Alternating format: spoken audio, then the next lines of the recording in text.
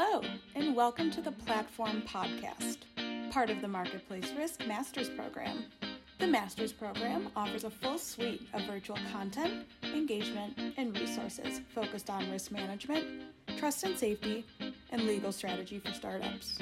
Be sure to download the mobile app from the Masters Program on the Marketplace Risk website to connect with hundreds of participants, speakers, and sponsors directly. The Masters Program is presented by Aon, Checker, Paxsafe, and we want to thank them and all of our sponsors, including Appriss Insights, King & Spalding, Seyfarth Shaw, Sittercity, Spectrum Labs, Tint AI, and Willis Towers Watson. Check out the Masters Program Sponsor Center on the Marketplace Risk website for more information about our sponsors, to view content they have contributed, and to contact them directly. Thank you for tuning into the Platform Podcast, hosted by Marketplace Risk's Elle Tucker, a former journalist who writes, speaks, and consults on the sharing and gig economy. Elle is also the chair of the Marketplace Risk Advisory Board. Please note, this podcast has been prepared for informational purposes and is not legal advice by the Marketplace Risk team or the presenters. The material discussed should not be construed as legal advice or a legal opinion on any specific issue. We urge you to consult a lawyer concerning your own situation and any specific legal questions you may have.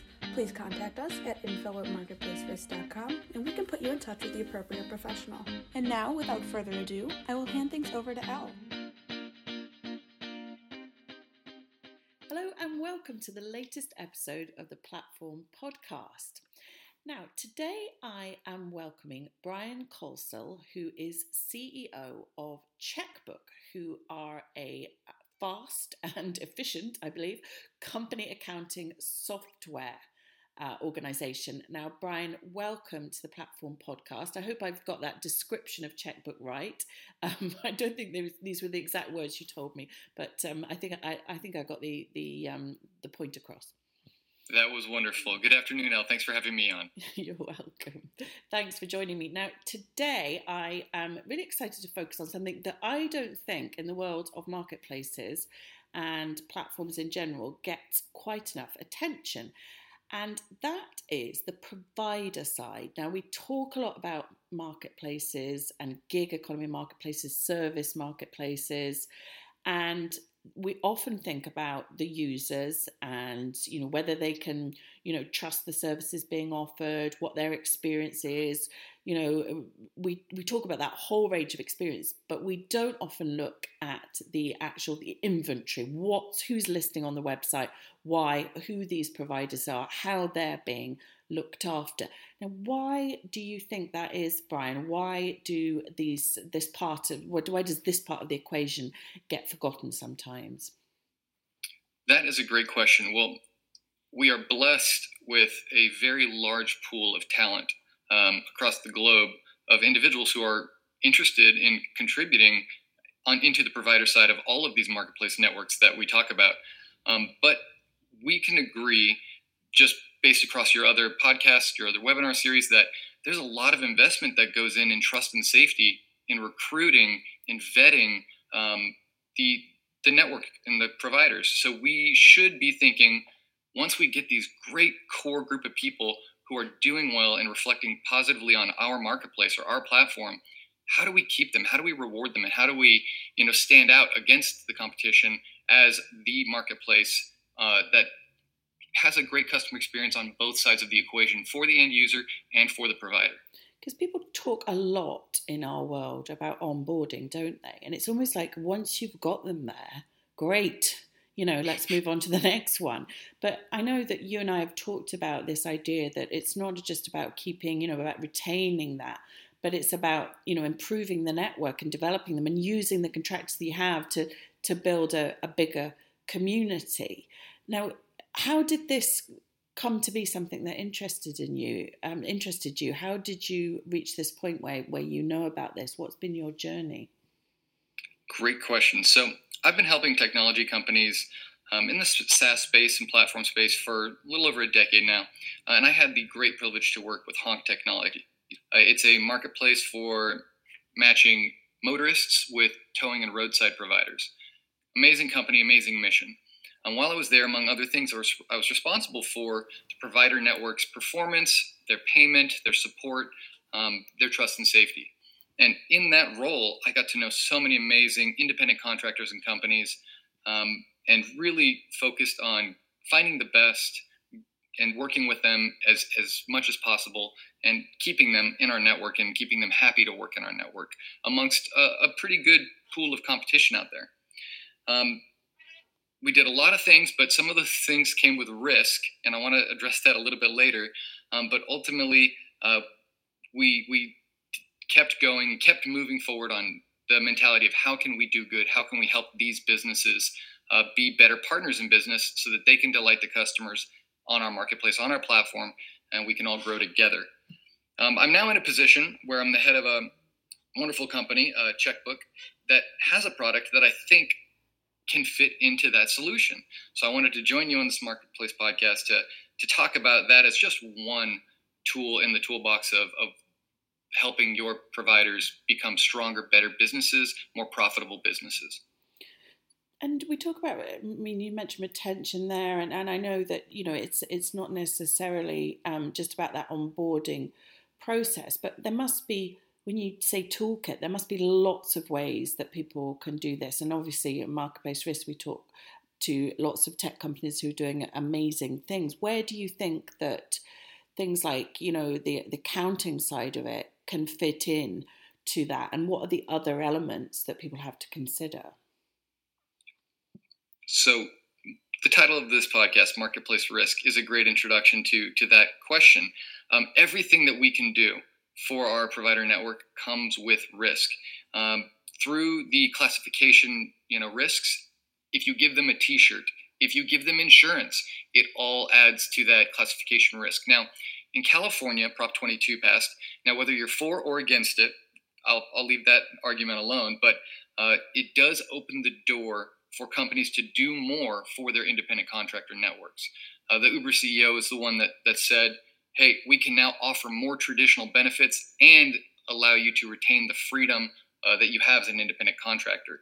So beyond California and before this, any sort of benefit that you wanted to offer to your contractor network came with risks. However, I found that helping them become more profitable is not one of those. It's not something that is going to make them seen as treated like an employee, because in fact, you're helping them stand up their business more professionally as an independent business and not as an employee. If you asked anybody working in any job anywhere in the world, what would you like more of? What could we do to make you a happier worker, either as an independent contractor or employee? The answer is pretty universal, right? Everybody's going to say, well, I'd like to make more money. I'd like to keep more of the money I have. Yeah. In the marketplace world, you also see things like I'd like more jobs because they want more money. I'd like more transparency into the process because they want to figure out how to get more jobs and make more money. Everything revolves around more money. You might see a minority that say, hey, I'd like benefits. Hey, I'd like, more tools and equipment, discounts, things like that. But the primary and dominant request is I'd like to make more money. We could refer back to a very old Forbes survey that says more Americans would rather fire their boss than make more money. But as an independent contractor, that's a pretty interesting mindset to have. So I'll focus on how can we help our independent contractors make more money, and that's to keep the money that they have. In the U.S., it's never been more public, more clear, thanks to the release of President Donald Trump's taxes, that business losses and business expenses do reduce your tax liability.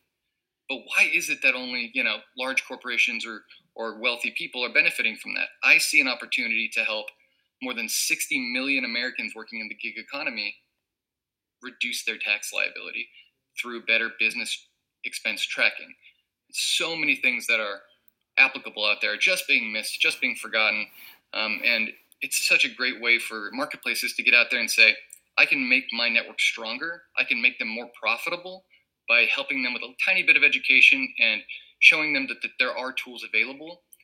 And of course, time is value. Time is money. So I'm really proud that at Checkbook, we've got a solution that doesn't require any accounting knowledge and is incredibly fast, incredibly easy to use.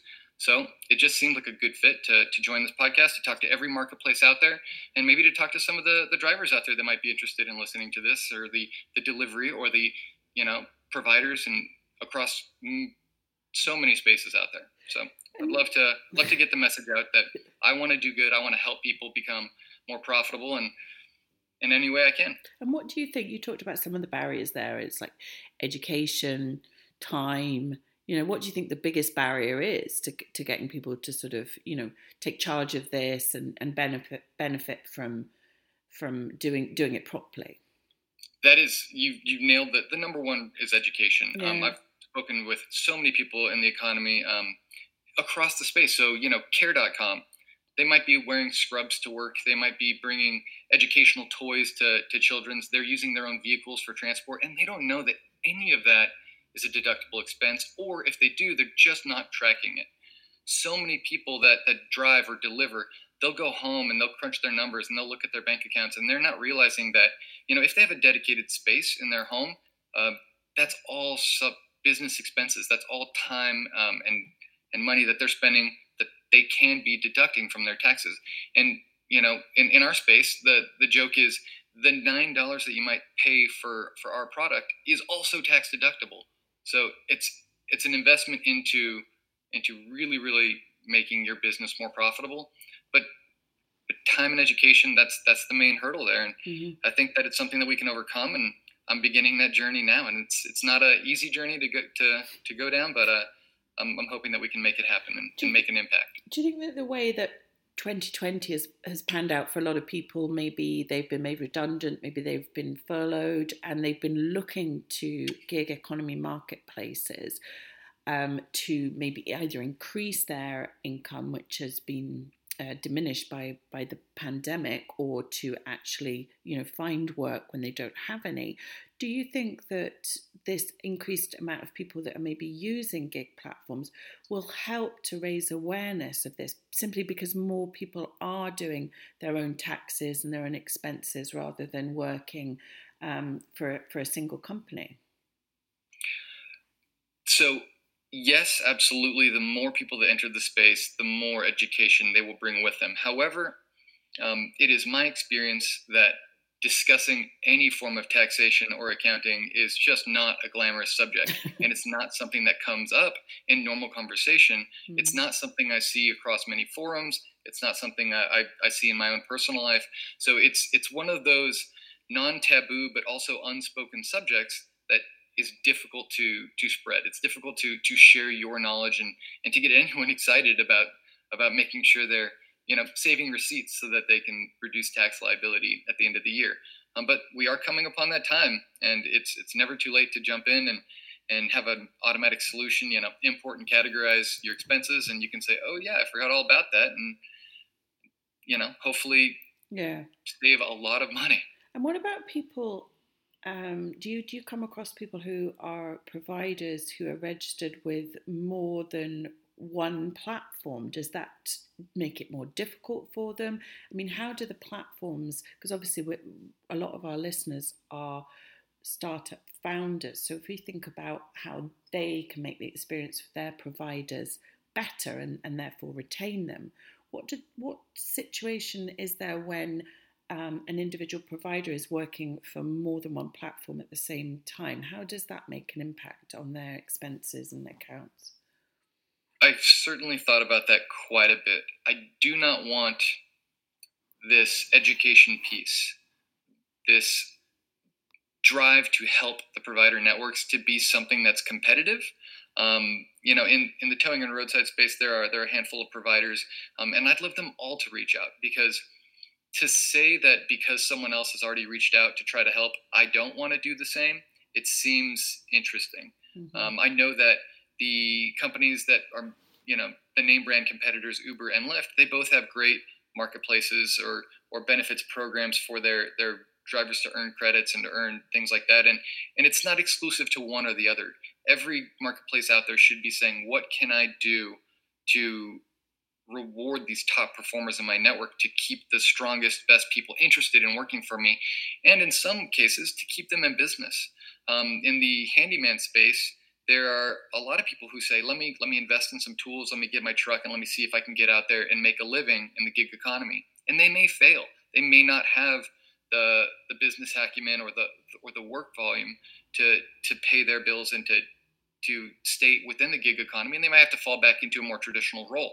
So wanting to get out there and help them become more profitable as an individual contractor, to become more professional and more intelligent as a business owner, which is what they are. I feel like every platform, no matter if it's redundant, should be singing this messaging from the rooftops so that they can turn this massive economy that has been created into something that's future proof, something that we know can grow and thrive and create healthy opportunity for people around the world. You and I talked briefly about increasing network professionalism. Can you tell me a bit more about that? Absolutely. So that goes straight to the education piece and the acknowledgement piece that you are a business.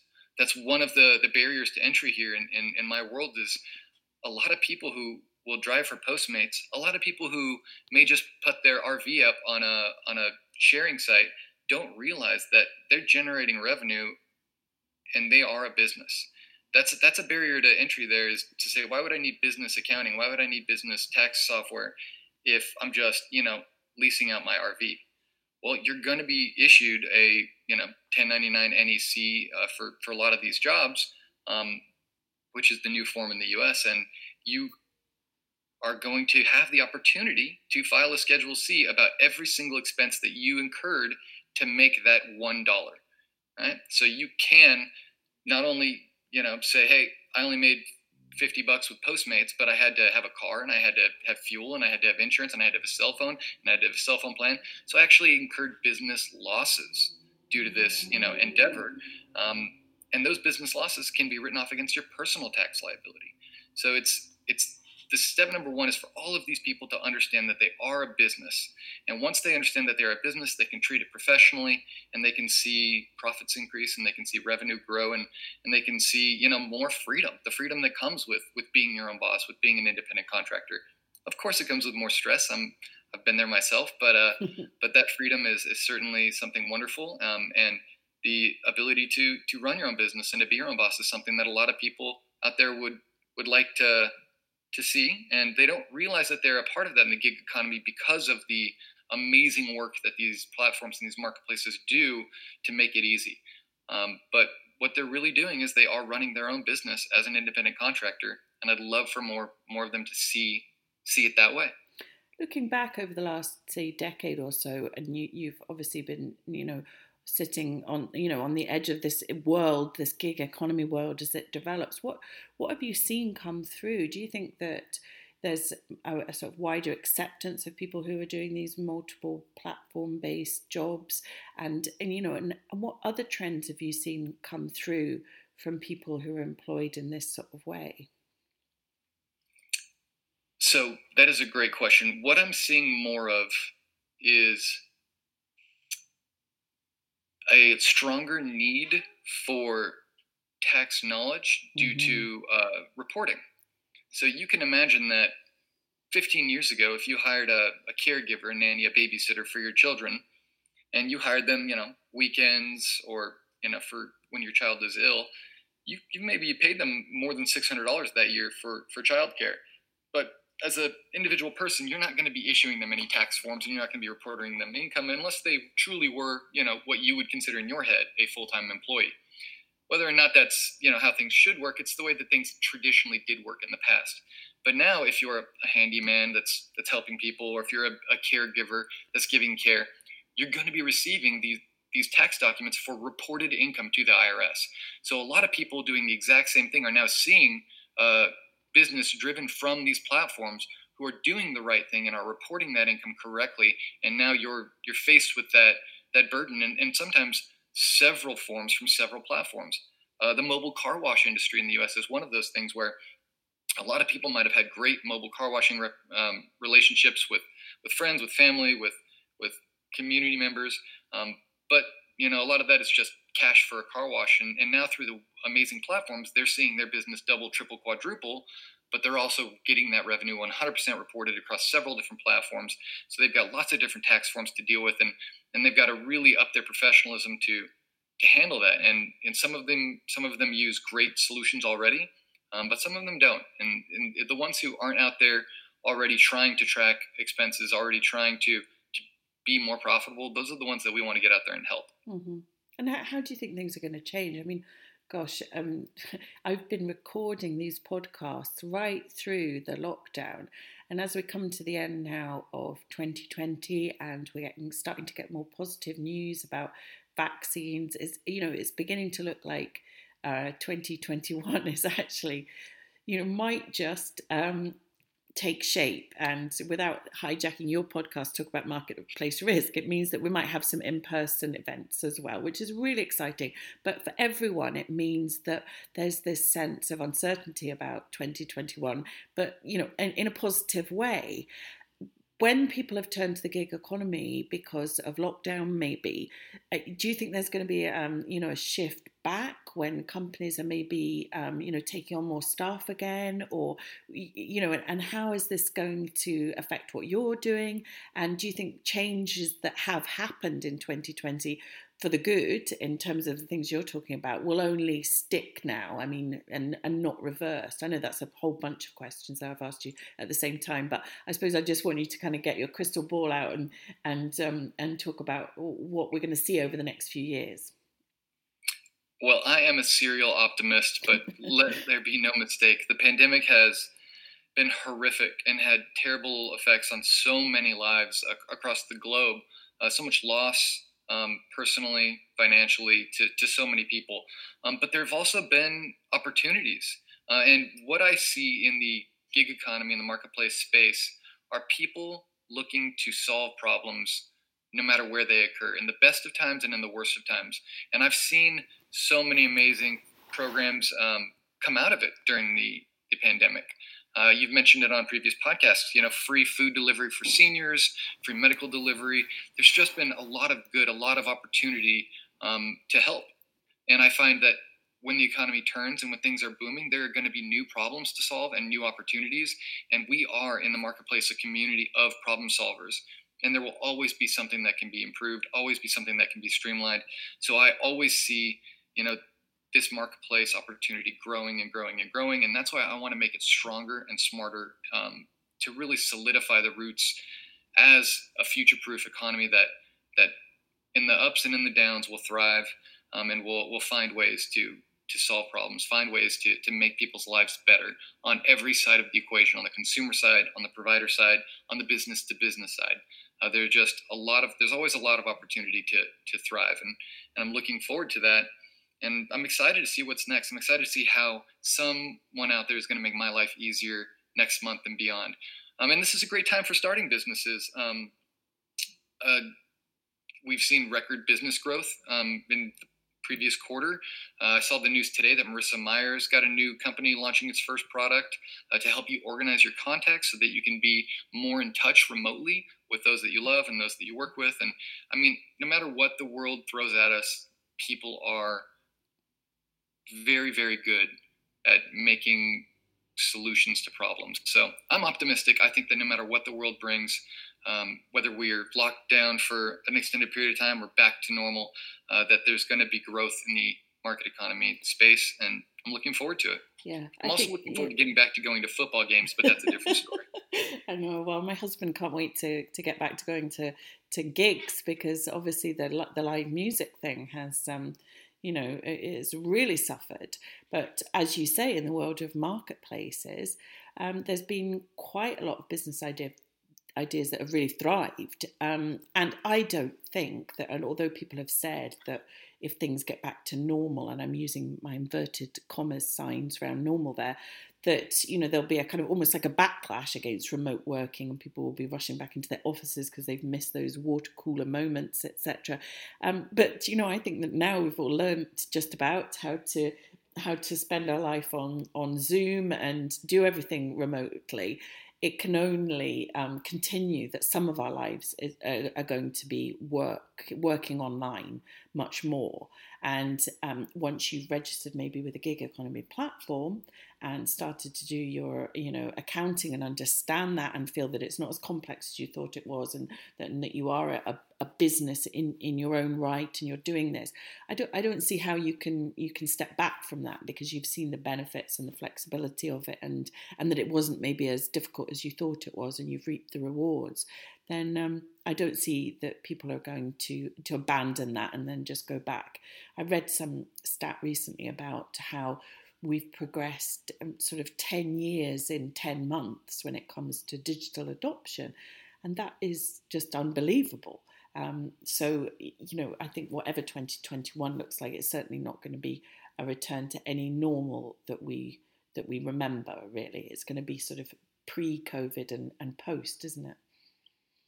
That is the truth. And you're right about the adoption of, unified communications and remote video. It's everywhere. It's prevalent and it's exciting. It's been a way for me to get in touch with people who, have moved away. I've never felt closer to friends of mine that have moved to Idaho or friends of mine that have moved to Northern California. It's just been nice to connect. Now, tell me in the last few minutes, Brian, about Checkbook. Where are you based and what plans have you got over the next few months? Obviously, we'd love to get you on one of our webinars in our next series, and just tell me a bit about what you're doing and what's happening, what's coming up. Excellent. So I would definitely love to join you. I am both blessed and cursed to be working remotely from my home in Southern California or wherever my travels may take me. But we are headquartered in Maui, so not a bad place to be. My mission for the next few months is to really get the word out and see how many people we can reach to help. There's more than 69 million Americans in the gig economy, and I'd love to help each and every one of them, save more money and make more money, become more profitable. So you're going to be seeing, hopefully, a lot of us. We've got new marketing campaigns going across every platform.